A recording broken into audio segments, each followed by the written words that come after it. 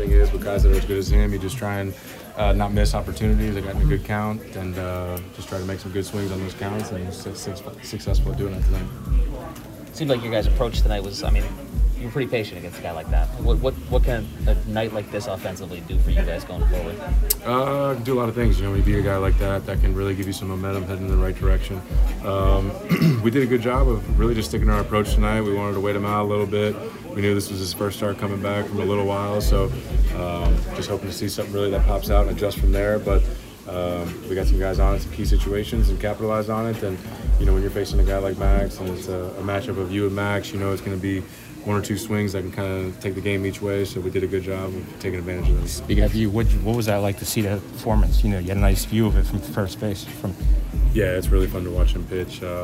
Just a bunch of different pitches he can come at you with, and then he's just always in the strike zone. It's a different pitch, a different count, depending on if it's hitters or a pitcher's count. He just can throw anything at any time. Really fun to work behind, and really competitive out there too. So it's really fun to work behind. You guys played really clean baseball for 2.5 months and maybe got away from that. Was it nice to kind of reset and you feel like you're kind of back to that after the break now?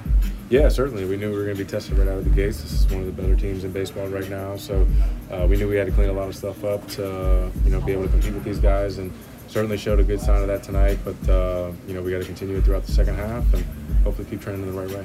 We really need new phones. T-Mobile will cover the cost of 4 amazing new iPhone 15s, and each line is only $25 a month. New iPhone 15s? It's better over here. Only at T-Mobile, get 4 iPhone 15s on us and 4 lines for $25 per line per month with eligible trade-in when you switch.